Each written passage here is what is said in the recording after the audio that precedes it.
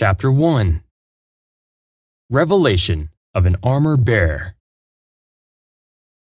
One evening, back in 1983, I felt a prompting to get alone with the Lord.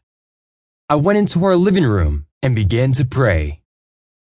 Suddenly, I was quickened in my spirit to read the story of David and Saul. I knew the Lord was ready to reveal something to me.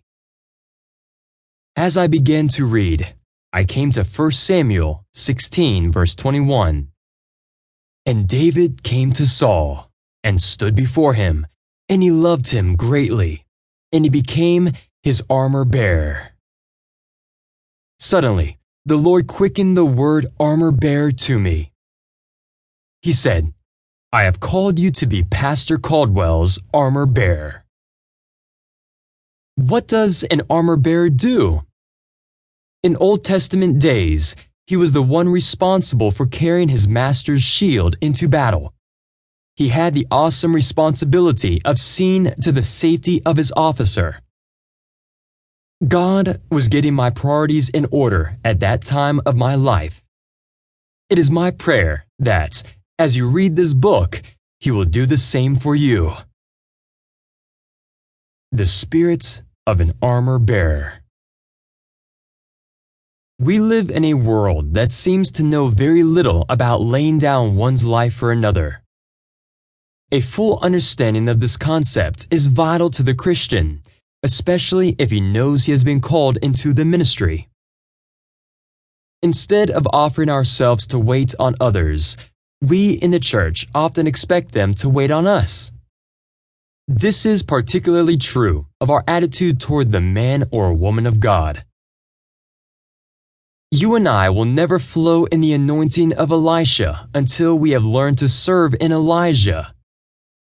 Jesus said, "Greater love hath no man than this, that a man lay down his life for his friends." John 15, verse 13. It is not difficult to claim that we are submitted to Jesus, but the question is, are we submitted to another human being? That is a different story. One day, I asked God, "What about my dreams and desires?"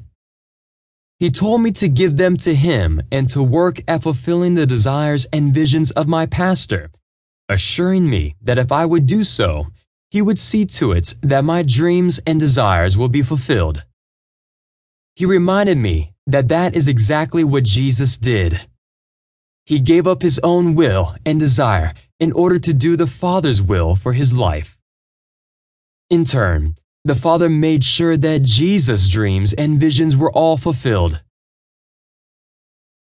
The purpose of this book is to give you a revelation of the spirits of an armor-bearer in your relationship with the man or woman of God in your life.